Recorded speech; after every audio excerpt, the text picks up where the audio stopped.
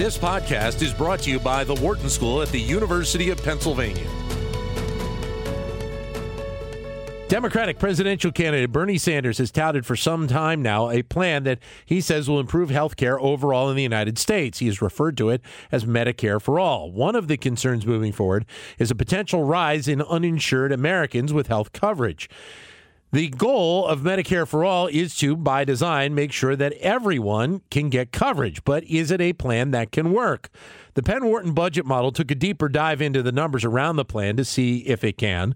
Kent Smetters is faculty director of the Penn Wharton budget model, as well as a professor of business economics and public policy here at the Wharton School. And you also hear him as host of Your Money every Tuesday at 5 p.m. here on Sirius XM 132. Good to see you. Good to be here. You are keeping very busy with all this political stuff right now. Well, we're non-political ourselves, but with the analysis of it, sure, yeah. So give us the overview of the plan first, the idea, and we'll get into your findings in a second. Yeah, at a high level, the Sanders bill, which he introduced last year, is really which calls Medicare for All of 2019, is to have workers be part of the Medicare system. And so you would get rid of, under his bill, the employer-based healthcare system, and everybody would then fall under Medicare to try to take advantage of some of the lower administrative costs in the Medicare system. So it would no longer be employer-based, and the healthcare would be extended to everybody. Mm-hmm. So almost everybody would be covered, unlike the 10% that are currently uncovered by any source of healthcare, whether it be Medicare, Medicaid, or employer-based insurance, or the exchanges. And so, but then he adds other things into it, things like expansion of benefits, dental, long-term care, things like that. And so when you think about some of the issues that are out there, specifically the one around long-term care is a topic that's been talked about a lot lately, because you're seeing more and more, well, with the baby boomer generation getting older, the expectation you're going to have more health issues with older people. You're going to see more people in health facilities, and you're also having the impact of the children of these people having to take time or take care of these individuals. Yeah, long-term care is a tough issue because what happened in 2008, a lot of the long-term care policies were no longer offered. A lot of big providers pulled out of the private market, and MetLife, MassMutual, and lots of others. And so as a result, only about 7% of the population currently has a private insurance for long-term care. Long-term care's bigger funder right now is the Medicaid system. Yeah. In order to have that, to qualify for long-term care on the Medicaid, though, your non-housing assets have to be pretty low. Your income has to be pretty low. So this greatly expands that benefit, and you don't have to have those same income and asset tests to qualify. But it is for home-based care. It would not cover institutional care like nursing home. All right. So overall, when Bernie Sanders comes out with this plan, obviously it draws a lot of attention. Sure. But you note that he really didn't get into the funding component of how his plan would work. Yeah, there's a lot of, interesting issues here. So the plan really does take advantage of the much lower administrative costs that you have in the Medicare systems. So if funded in a very efficient way, it could actually, despite its cost, its price tag, it could actually lead to positive economic growth, especially if you just focus on the Medicare as it is today, not expand all the benefits to long-term care, dental, and so forth, which the bill currently does. And in that case, you could actually have a pretty nice expansion of the economy. Mm-hmm. But the funding mechanism is really important. As it's literally written today, there is no funding mechanism in his bill. And so as a result of that, it would be all spending that therefore would add to the deficit. Yeah. And so if it's deficit financed, GDP within 40 years, we project will actually decline by 24%, a very large decline just because of all the added debt. Now, as a presidential candidate, he has said that there probably would be new taxes involved. So it would not be deficit finance. He hasn't spelled that out, what those are. So we do different runs, and we show, depending on how you finance it, has a dramatic impact on the success of the plan. Is that the biggest component that's still kind of left out there with not enough information at this point? That is right. For a lot of things, it's the plan design that matters a lot. It's not necessarily how it's funded. this is the only, in all my years of doing public policy research, I've never seen a plan where the funding mechanism can impact it this dramatically, up to a quarter of all GDP within 40 years. And so right now, the type of mechanisms that we talk about in the report that would actually help generate positive GDP are not being discussed in the campaign trail. There's analogies to it in other countries right now, what we call the premium financing approach.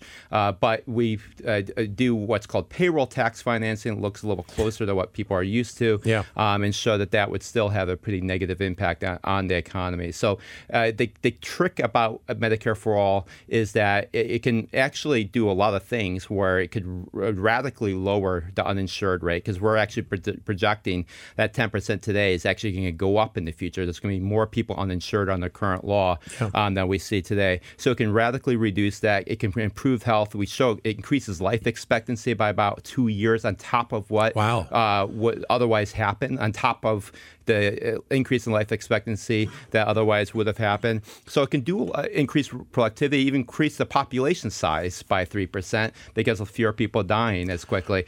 But the funding mechanism. And that's a big but. Yeah, right the big there, right? but there is the macro effects, and you got to get the funding, tied down much more clearly. So I guess then there is optimism about the potential of this plan. And again, you have to, I guess, take it with a grain of salt at this point until, as we've both said, until you figure out what that funding mechanism is.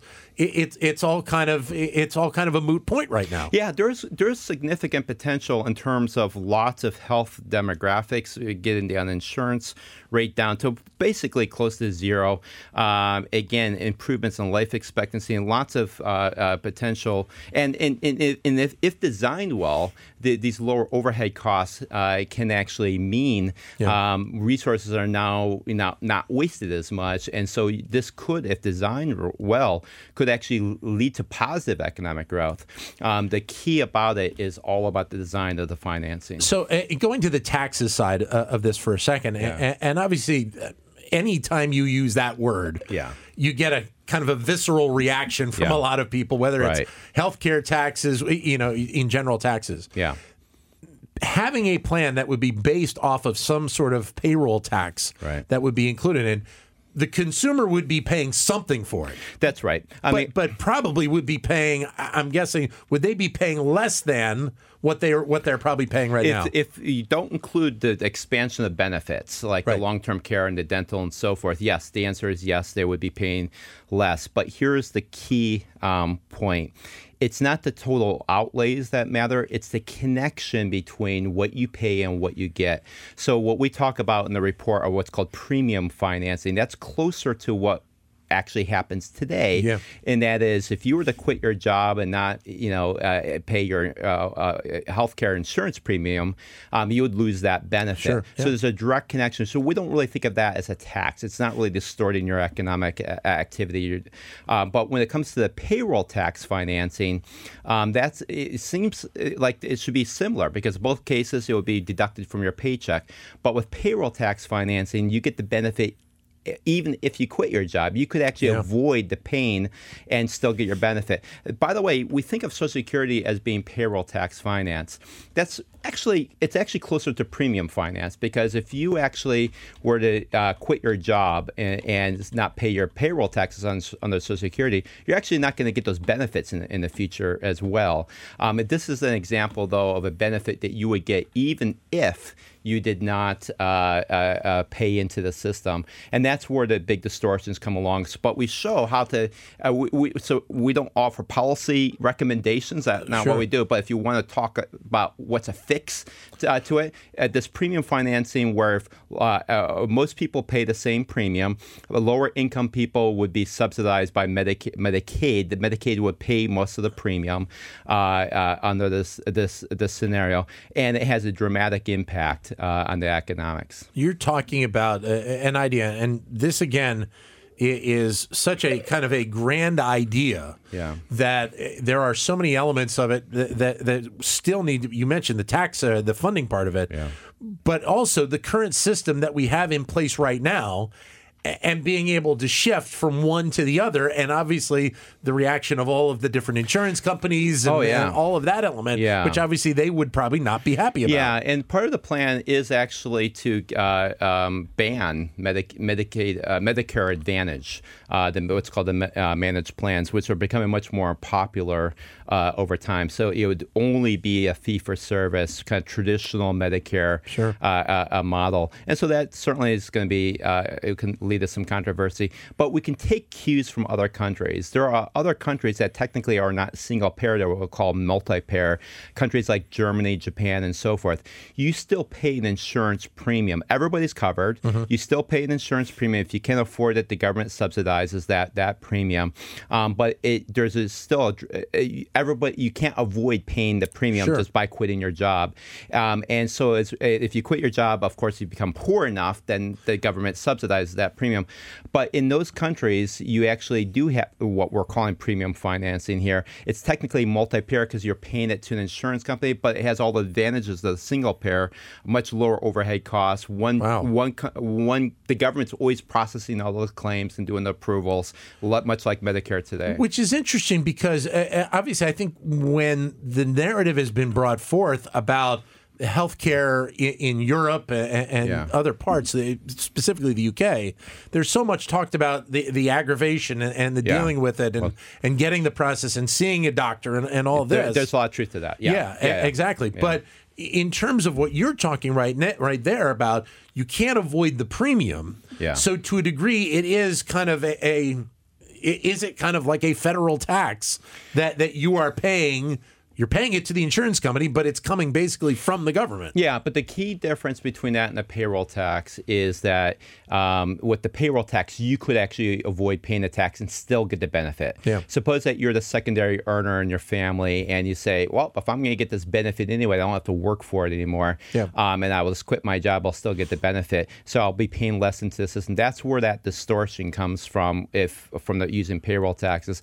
Unlike premiums, everybody has to pay. It's a mandatory system, and it's a subtle difference, but that lack of linkage between what you pay and the benefits you receive in the payroll tax has big economic impacts. Going back to something you said a moment ago, and it caught my attention when I went through the report earlier today, is that this is such a unique set of circumstances at play here. Yeah. Because as you alluded to earlier, if you go one way with this, you could be looking at a significant negative to GDP. If you go another way with this, you could be looking at a marginal positive with this. I've never seen a public policy, and I've dealt with them all, tax reform, Social Security, and lots of other policies that had this big of an impact on GDP. Normally economists get excited when we're talking about 1%, 2%, 3% change in GDP. When you're talking about a quarter of all GDP. 25%. 25%, depending on the plan design.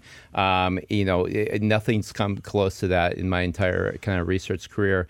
So getting the details right becomes really important here. And again, this may be more on the policy side, but I think if you're thinking about some of these components that you mentioned, the add-ons that Senator Sanders has been talking about, dental care is one thing.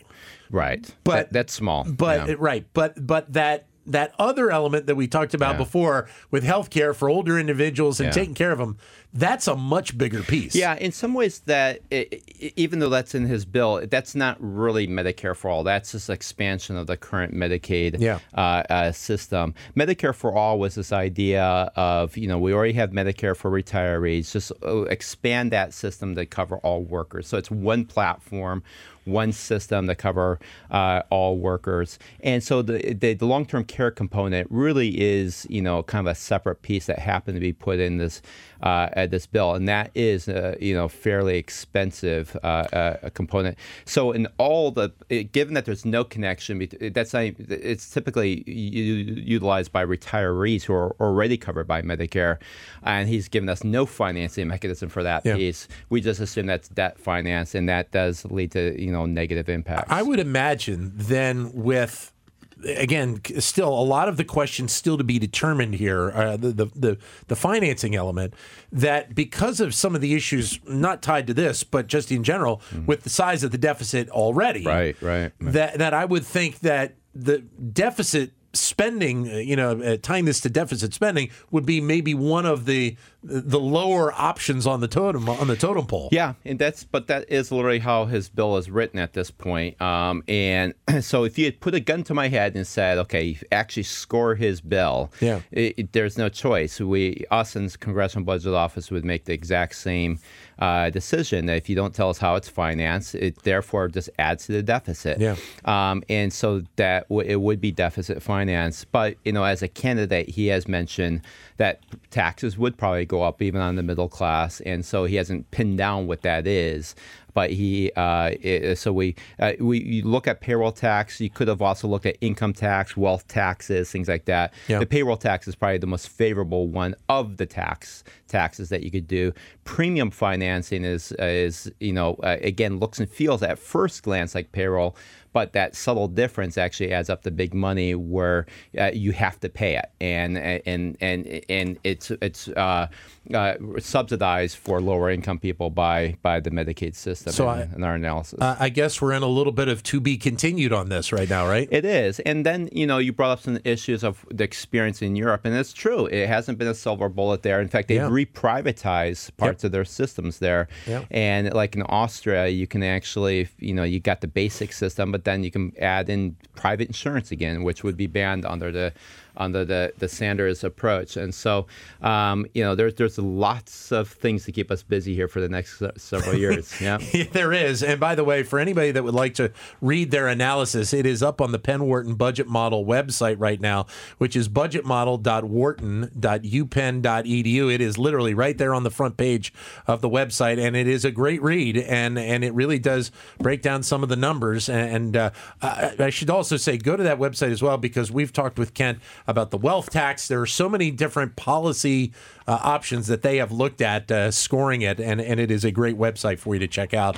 And you're back on the air here on Tuesday. That's right. With your show, Your Money, at 5 p.m. Eastern Time. Personal finance. As always, great to see you, Kent. Thanks for coming in. See you too, Thank you. Thanks for having me. Kent Smetters from the Wharton School, and as we mentioned, every Tuesday night at 5 p.m. Eastern Time, host of Your Money. To keep engaged with Wharton Business Daily and other Wharton School shows, visit businessradio.wharton.upenn.edu.